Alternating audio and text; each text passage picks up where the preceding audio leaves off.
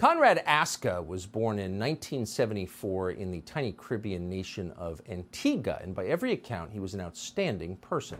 Conrad was the leader of the family, said his brother. We all looked up to him.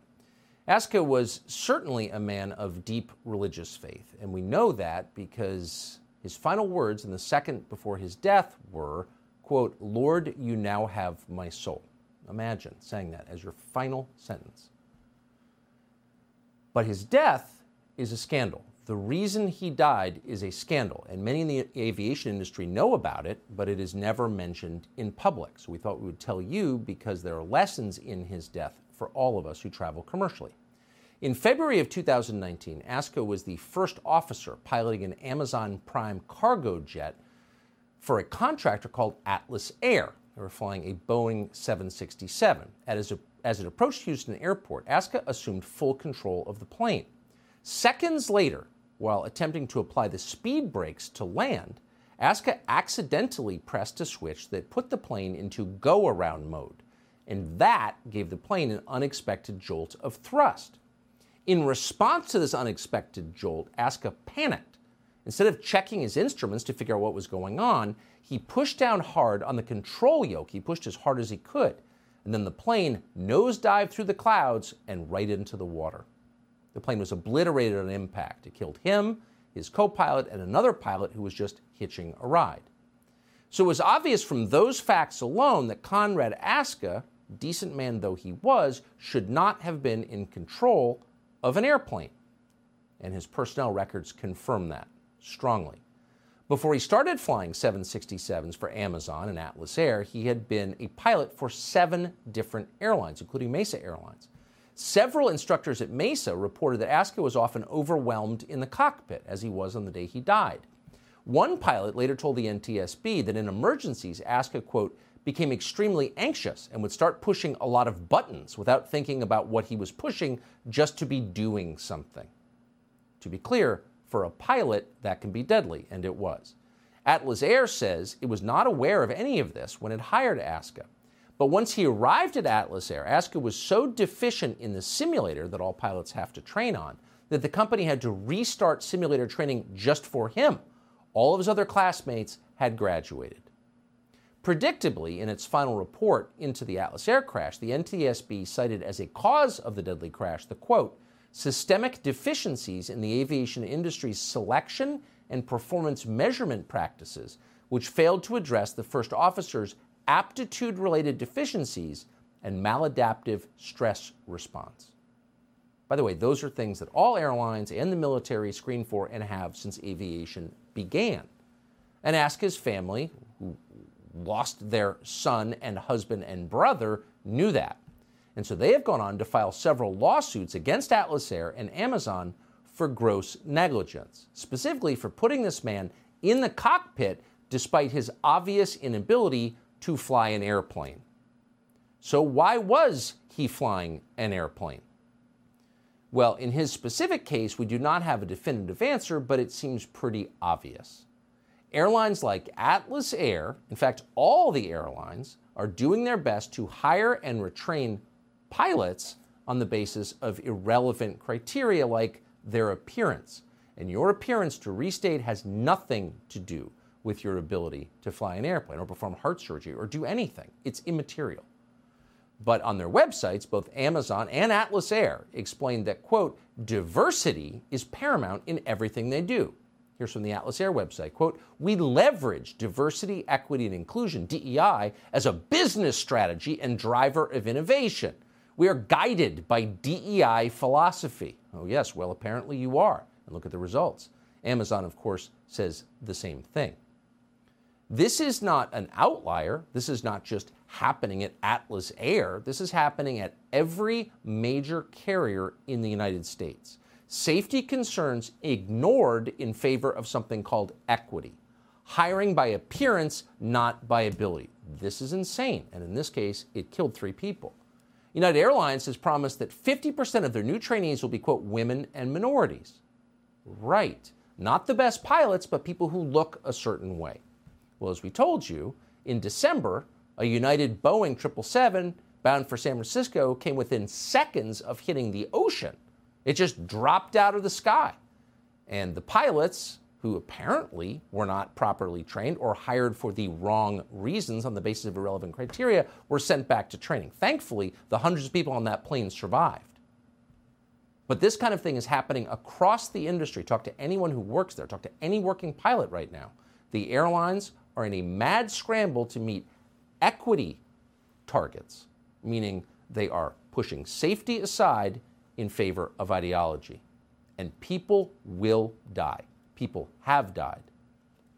It's going to happen again. This should stop. From Tucker Carlson tonight. Brian Wagner was in his early 20s when, like so many young men, his life derailed. He became addicted to drugs. He was depressed. He also watched a lot of porn, and porn gave him the idea that he might, in fact, be a woman. So he consulted doctors, and very quickly they put him on estrogen, and that made his problems much worse. Brian Wagner no longer believes what his doctors told him. He does not identify as female. He is back to how he was born, a man, and he joins us tonight to explain what he went through. Brian, thank you so much for coming on tonight. If you could just sum up I'm sure this is a 3-hour-long conversation, but if you could sum up the experience, the amazing experience you had, how would you describe it? Well, thank you for having me on, Tucker. I appreciate it. Yeah, like you said, when I was a young man, when I was in college about close to a decade ago, I was extremely alienated. I had a drug problem, mainly crystal meth and other party drugs, and I went down a bizarre rabbit hole of online pornography, and I developed a sex fetish. Very embarrassing to say, but it's the truth. That's all right. And yeah. I went to go see a therapist who specialized in sex issues, and she told me that I was really a woman and that she and I had the same brain, and that basically all my problems in life were because I was actually a woman in a man's body. Even though I had severe drug problems, I had mood disorders and other, issues. I looked terrible when I went to go see this woman. I was underweight. I was paranoid out of my mind from using methamphetamines.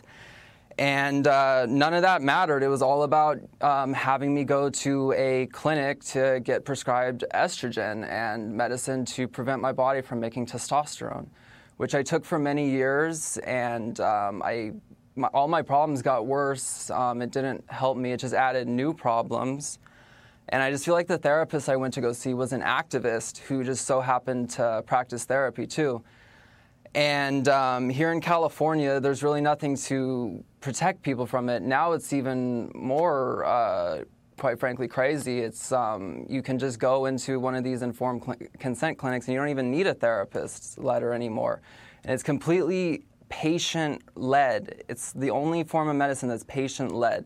So I just advocate for better safeguarding and high-quality assessments, because I want to help everyone, whether you're detrans right. or transgender. I want everyone to have good health care and everyone to be protected. And as it is now, detransitioning, I just feel like I'm collateral damage for a movement that I'm not even part of. They completely ignore me and they don't want to hear these stories, but my story is real, my pain is real, and yeah, it's a real thing. But I just thank God every single day of my life that I never had any plastic surgery. I took hormones and it messed me up. I had my facial hair removed, but I do think that I'll be able to bounce back from this. And the way I always describe it, Tucker, is I feel like once I got sober, I started to have actual gender dysphoria when people were treating me like a woman when I didn't before. So yeah, I mean, it was like leaving the Twilight Zone. You know, some of the better episodes of the Twilight Zone is when the protagonist leaves the Twilight Zone, but everyone else is still in it. But yeah, and I feel like I've been harmed by this, and I just wish that, I don't want anyone else to experience what I experienced. So I'm out of the Twilight Zone, and, I'm a very happy and successful man, and, I just hope that my experience helps somebody. I don't even, that's one of the saddest stories I've heard in a long time. I don't have anything to add to it other than I hope you tell your story far and wide. I hope it's heard by a lot of people. I think you speak for many, and I'm grateful that you were willing to tell us your story. Brian, thank you.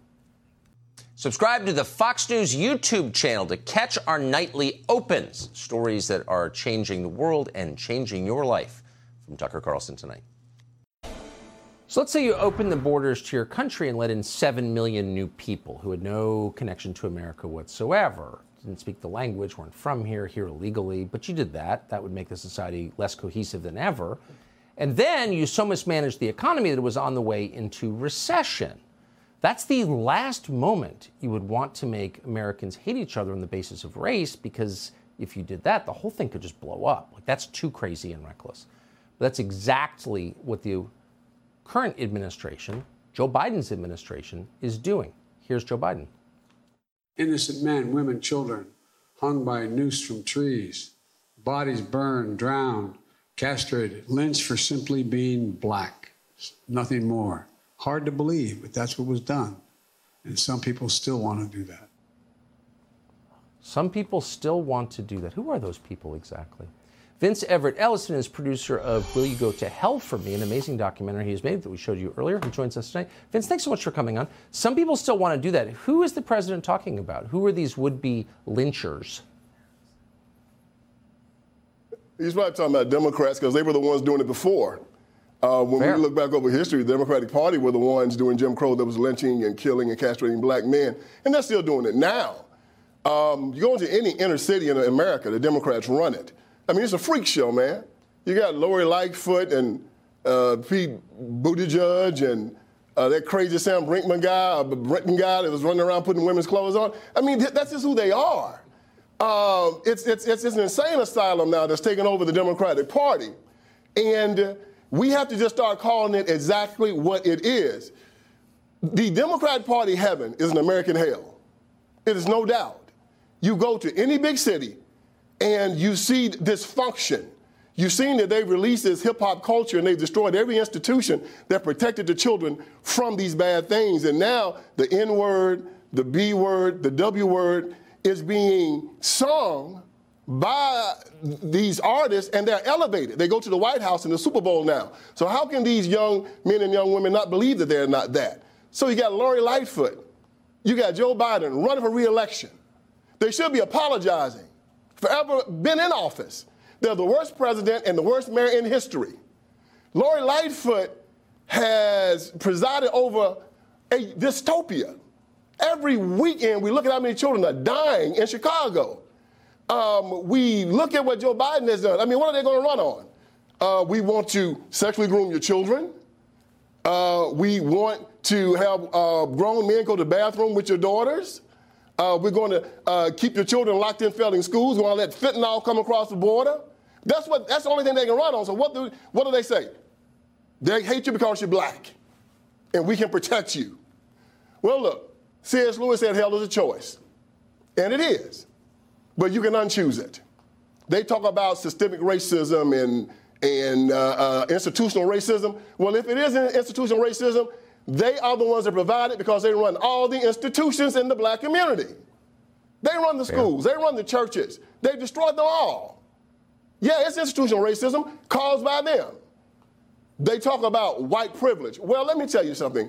It is privilege to be white, and it's also a privilege to be black. It's a privilege to me to live in America. It's a privilege to me to be a Christian. And for the Christians in the ghetto, let me tell y'all, you can come above this. You're an heir of Jesus Christ. You're a son of God. Nobody can oppress you. Nobody is better than you. There's no racism that can hold you down. Stand up, look at these people in the eye, and tell them who you are. You are an American. You're strong, you're resilient, and you'll get through this. Amen. Ignore what they say, watch what they do. Vince Everett Ellison, always calling us to common sense. Appreciate. His documentary is out this week, and it's great. From Tucker Carlson tonight. Here is a breath of hilarity, really one of our favorite stories of all time. A Tanzanian fashion designer based in Houston called Asa Kashman says she lost her luggage to the baggage claim of DCA, Washington Reagan National, back in 2018. A couple of days ago, she was watching Fox News, and she saw the coverage of Sam Brinton. That would be Joe Biden's non-binary nuclear waste disposal expert who had this weird fetish involving stealing women's clothes from airport carousels. And then it hit Carlson. Sam Brinton was photographed wearing her clothes, and they're very distinctive clothes. You're seeing the side-by-side on your screen right now. Now, we're in touch with her. She's in Tanzania right now, but when she gets back, she promises to come on this show and discuss what it's like to have your fashion creations stolen by Joe Biden's nuclear waste, non-binary airport fetishist. But in the meantime, we're joined by Chadwick Moore of The Spectator to assess this ongoing story, which really is, Chadwick, you got to admit, the greatest story ever. Now, I just have to ask, you've been following this since the beginning. You first saw this guy, Sam Brinton. Was your first thought, I bet this guy never steals women's underwear off airport carousels? Well, yeah, you have to pardon my glee, because I don't think anyone thought this story could possibly get any better. And now, two words that have to apply to him that I would mean sincerely in this case would be stunning and really, really brave. It's not like he's parading around in a Gap hoodie. I mean, these are very distinctive, quite lovely clothing that he was wearing, and that poor designer having her creations defiled by the radioactive klepto queen in the energy department. I really feel for her. That must be awful. But I'm a little disappointed in myself and in fellow journalists that none of us took a closer look at his clothing and asked what exactly he was wearing, because we should have been tipped off the minute we saw some of these outfits that looked like he raided a village in Africa or something. Maybe we would have started getting more answers then. That was not off the rack, and that should have been the first tip-off that he had a Tanzanian designer he was stealing from. And I agree with you. We fell down on the job. Chadwick Moore, great to see you tonight. Thank you. Subscribe to the Fox News YouTube channel to catch our nightly opens, stories that are changing the world and changing your life. From Tucker Carlson tonight. This is Audible. You are listening to The Final Battle, written by David Horowitz, narrated by Andrew Pearson. Chapter 1. Elections Matter. In a constitutional democracy, elections are sacred rights. They register the will of the people as sovereign and make ballot boxes the ultimate courts of appeal. In creating the American Republic, its founders' greatest fear was the threat posed by partisan factions. They called the threat a tyranny of the majority and feared that a victorious party would gain authority in all aspects of public life and use the powers of the federal government to impose a one-party state on everyone else. A tyranny of the majority could destroy democracy from within. To prevent America's descent into such a tyranny, the founders crafted constitutional rules that were designed to force compromise and blunt the destructive passions that partisan agendas unleashed. The founders' fears inspired a system of checks and balances, which took the form of separations and divisions of powers and their decentralization. These measures were designed to frustrate the ambitions of the majority and limit the governmental powers it might control. The skepticism and caution of the founders reflected their Christian faith, which recognized that human beings are flawed by nature and their ambitions are not to be trusted. Among the provisions the Constitution made to thwart unruly schemes were these: indirect elections through a state-based electoral college, an independent judiciary able to veto the wishes of legislative majorities, and a federal system that put both law enforcement agencies and voting regulations in the hands of state legislatures rather than the central power in Washington, D.C. The constitutional system the founders devised endowed citizens with unprecedented freedoms, framed as limits to governmental powers. Their purpose was to protect the people from governmental abuse and to encourage them to challenge orthodoxy in all its forms. They had a paradoxical result as well. At the same time the constitutional order decentralized power, it also acted as a unifying force. By protecting electoral minorities, it enabled a community of diverse, voluntary associations to prosper and grow, and to come together as one people to meet the challenges posed by enemies abroad and at home. So long as the principles and procedures written into the Constitution remained universally binding, the Republic was destined to endure. In the nation's 250-year history, only a conflict as irreconcilable as the one pitting freedom against slavery had torn its fabric so irreparably as to precipitate a civil war. All other conflicts were resolved by compromise and self-restraint. If an election was lost, there was always an opportunity provided to the defeated to regroup and win the next one. America now faces a crisis that many compare to the onset of the Civil War. One prominent characteristic of the fractures in the current body politic is that all the moderating institutions described above, which were designed by the founders to soften the edges of political conflict and unify the nation, are under siege by the Democrat Party and its supporters. These include the Electoral College and Senate, which Democrats seek to abolish as undemocratic; the independent judiciary, which Democrats want to make an appendage of the legislative branch by packing the Supreme Court; the federal system, which reserves to the states rights and powers not specifically assigned to the bureaucracies in Washington; and the integrity of the electoral system, which Democrats refuse to protect by validating ballots through voter IDs.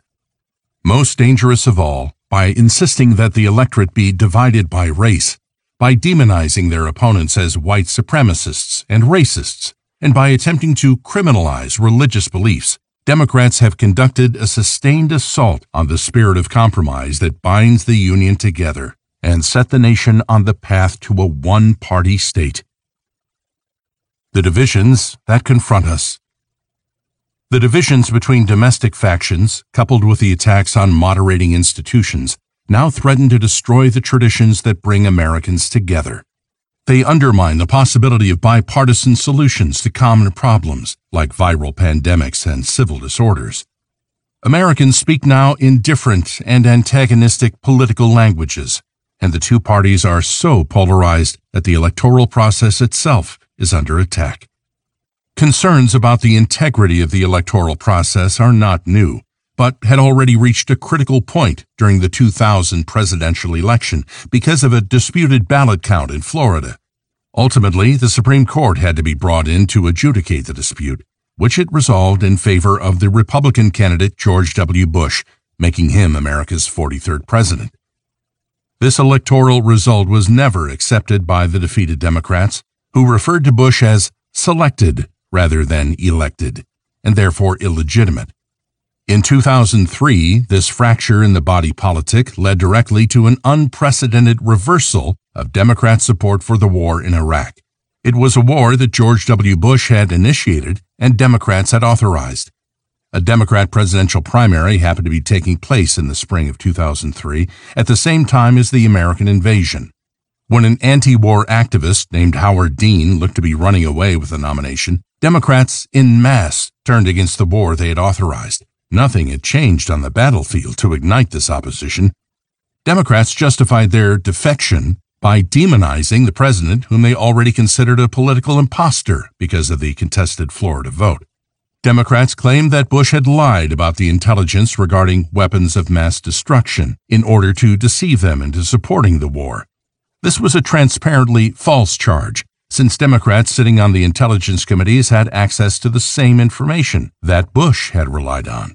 But this fact didn't prevent Democrats from running their 2004 presidential campaign on the theme, "Bush lied, people died," a slander that drove a wedge between the parties that would have grave consequences for both the war and the political future. The Carter-Baker Commission attempts to fix the problem. To address the problem that had so weakened American unity and the nation's ability to defend itself, former Democrat President Jimmy Carter joined forces with former Republican Secretary of State James Baker. Together, they created the Carter-Baker Commission on Federal Election Reform. After a year-long investigation, they issued a report with a series of recommendations designed to strengthen the integrity of the election process and reunify the nation. Among their key conclusions were recommendations to increase voter ID requirements, to minimize the use of mail-in ballots, which remain the largest source of potential voter fraud, to ban ballot harvesting by third parties, to purge voter rolls of all ineligible or fraudulent names, and to allow election observers to monitor the ballot counting without restraint or obstruction. By 2019, a year before the Biden-Trump election contest, the country had become so politically polarized that Democrats launched a massive campaign to change the election laws.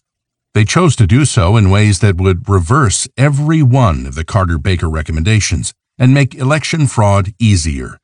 They justified these efforts as attempts to end race-based voter suppression, as though blacks and other minorities were incapable of complying with the same rules that whites did. To implement their changes, the Democrats filed nearly 300 lawsuits, many focused on the battleground states. The suits were designed to expand the use of mail-in ballots, dilute voter ID requirements, permit third-party ballot harvesting, and make legal other practices that Carter-Baker had specifically sought to eliminate. Democrats followed these initial attacks on election integrity by dispatching 600 lawyers and 10,000 volunteers to as many states as possible, 3 months before the 2020 presidential election, including all the battleground states. Their goal was to change the election laws by loosening and overturning regulations that had been instituted to make the process more secure. Trump fights back. Alarmed by the Democrats' attack on election procedures, Trump responded with a warning on his Twitter feed. With universal mail-in voting, not absentee voting, which is good, 2020 will be the most inaccurate and fraudulent election in history. It will be a great embarrassment to the USA. Then he threw out the question, delay the election until people can properly, securely, and safely vote? It was a characteristic misstep. Trump didn't have the authority to delay the election, but the implication that he might try anyway fed the Democrats' ongoing suspicions that Trump would use his executive powers to stop the election and remain permanently in office. Months earlier, his opponent Joe Biden had made exactly that charge. "Mark my words," Biden said in April, "I think he's going to try to kick back the election somehow, come up with some rationale why it can't be held."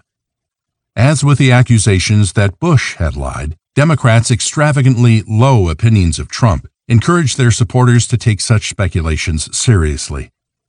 To Trump and his supporters, the meaning of the new rules was clear. The Democrats were going to try to steal the election. According to polls, 61% of Democrats regarded Trump and his supporters as racists, and 54% regarded them as ignorant, signs of how far factional polarization had gone. Their hyperventilating hatred of Trump and his voters was so great that they were ready to consider all means available to stop him. On the other hand, there was little that Trump could do to prevent the damaging effect the new rules would have on his chances.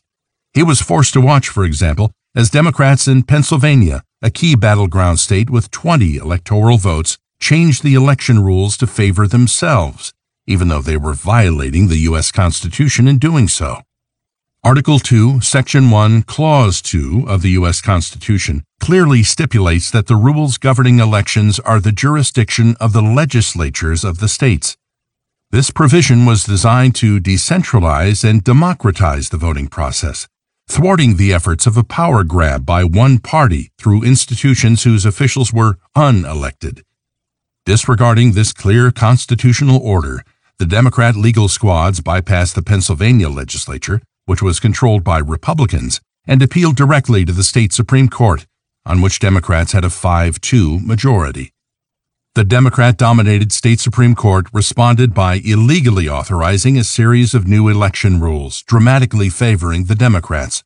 For example, as best-selling author Mark Levin explained, just months before the 2020 general election, that court rewrote the state election laws to eliminate signature requirements or signature matching, eliminate postal markings that were intended to ensure votes were timely, and extend the counting of mail-in ballots to Friday at 5 p.m.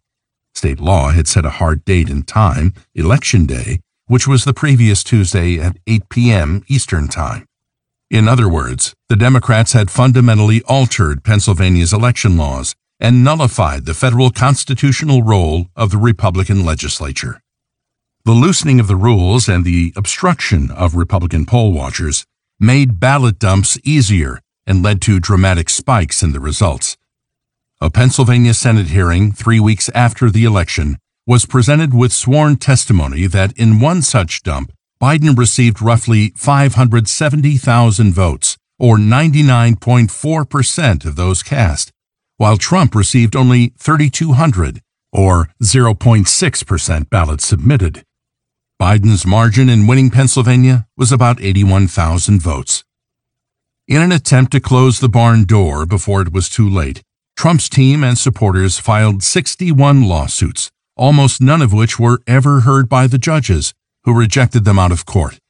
They did so ostensibly on procedural grounds, but more likely out of partisan prejudice or fear of the damaging consequences to their institutions if they overturned a presidential election result. Also dismissed by these same courts were thousands of affidavits and declarations, testimony given by witnesses in a variety of state venues, election analyses published by think tanks and legal centers, and video as well as photographic evidence of possible corruption in the ballot counting process. The most votes ever cast. When the votes were counted and the results were in, two factors stood out as particularly painful for Trump. The first and most important was the conviction that he had won. For more than 4 years, Democrats and their media allies had waged a relentless slander campaign against him, calling him worse than Hitler, a white supremacist, a sexist, a racist, a traitor, and even a mass murderer. The latter accusation was made by Trump's presidential opponent, Joe Biden, on the very eve of the election. Before the 70 million television viewers of the final presidential debate, Biden accused Trump of killing every COVID-19 patient who had died since the pandemic first took root. Biden said, 220,000 Americans dead. If you hear nothing else I say tonight, hear this. Anyone who's responsible for not taking control, in fact, not saying, I take no responsibility initially, anyone who is responsible for that many deaths should not remain as President of the United States of America. Despite the constant drumbeat of these lies, when the 2020 election results were in, Trump had outperformed every incumbent president before him. Every one, including Barack Obama, had received fewer votes in his run for a second term.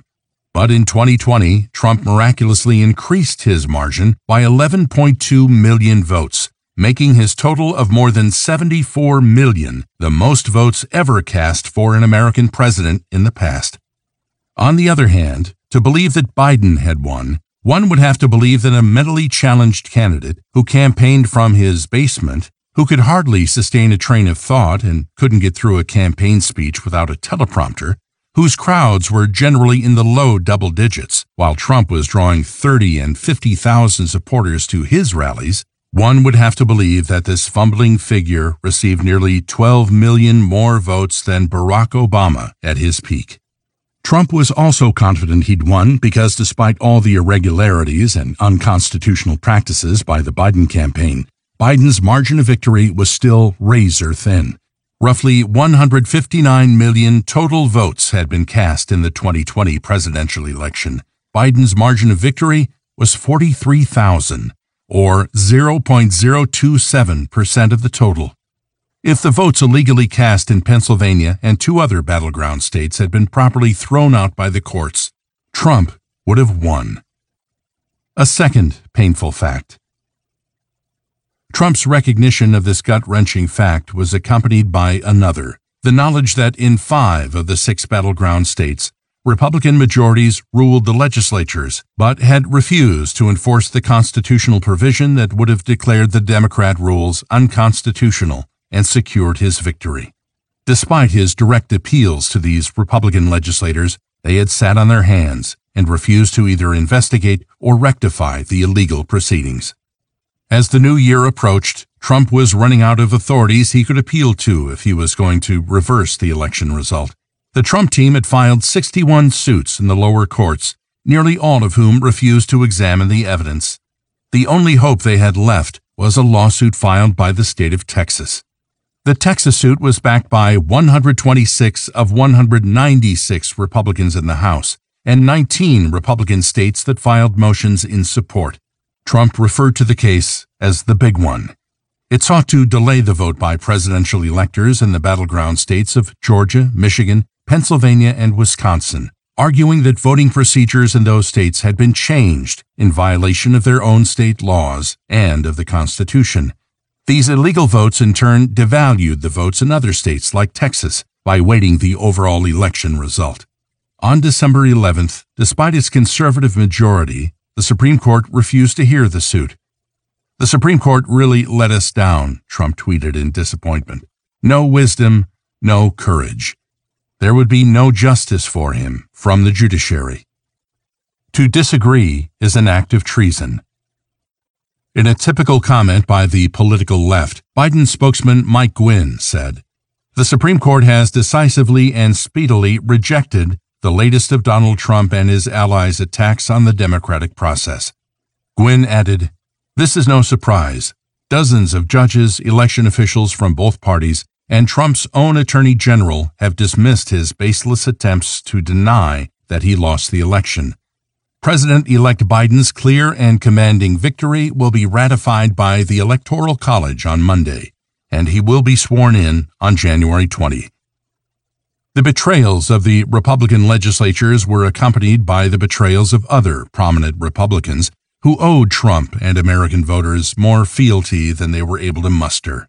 This included Attorney General William Barr, Vice President Mike Pence, and Senate Majority Leader Mitch McConnell, all of whom could have stepped forward to support his quest for a fair hearing, but didn't. Throughout Trump's efforts to rectify a corrupt election, Democrats deliberately and consistently confused the act of questioning an election result with an attack on democracy itself, which they pointedly associated with treason. "I think this borders on treason," House Majority Leader Steny H. Hoyer told the Washington Post. "He is undermining the very essence of democracy, which is, you go to the poll, you vote, and the people decide. There's no doubt that the people decided." Echoing the general tenor of the media response, the Post's star Washington reporter Dana Milbank wrote, "President Trump broke any number of laws and norms during his ruinous 4-year reign. He just added one more on the way out: treason." Democrats and their partisan media leveled this grave charge, calculating that to do so would intimidate their opponents into inaction.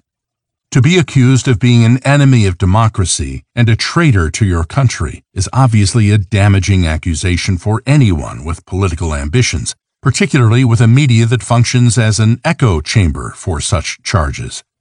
This was no doubt a significant factor in the defections of Republican elected officials. Despite the Democrats' claim that challenging a vote is treason, the fact remains that such challenges happen all the time and are perfectly legitimate within a democratic framework. Dictatorships outlaw critics of their elections. Democracies don't. But raising hypocrisy to whole new levels, the Democrats themselves had questioned the results of all 3 Republican presidential election victories since 2000, agitated to decertify electors, and attempted to reverse the results. Stop the steal. In a last-ditch effort, Trump announced that he would hold a Stop the Steal rally on January 6, 2021, the date the House of Representatives was scheduled to convene to certify the electors and confirm the election result. Because he was aware that lawlessness had become an accepted norm in Democrat cities since the death of George Floyd in May 2020, and since there were bad actors battling each other from both sides during those riots, Trump offered to provide 10,000 federal National Guard troops to protect the Capitol on January 6. His offer was rejected by the Democrat mayor and Black Lives Matter supporter Muriel Bowser. Trump's offer was also rejected by Nancy Pelosi and the Capitol Police. Trump's Stop the Steal rally took place at the Ellipse, a park located about 2 miles from the Capitol. The president spoke for well over an hour to an estimated 100,000 supporters. His speech focused on the weak Republicans who failed to protect the integrity of the election. A second theme was the necessity of building a new Republican Party that was ready to fight to put America first and restore its traditions. He summoned the crowd to achieve this by primarying the weak Republicans in the 2022 midterms and replacing them with Republicans that, quote, fight like hell. A long third section of his speech was devoted to describing the evidence of fraud that Democrats were denying existed. For years, Democrats have gotten away with election fraud, Trump told the crowd. Weak Republicans, he said, were responsible for that fact. I think I'm going to use the term the weak Republicans. You've got a lot of them. They've turned a blind eye, even as Democrats enacted policies that chipped away our jobs, weakened our military, threw open our borders, and put America last. This year, using the pretext of the China virus and the scam of mail-in ballots, Democrats attempted the most brazen and outrageous election theft, and there's never been anything like this.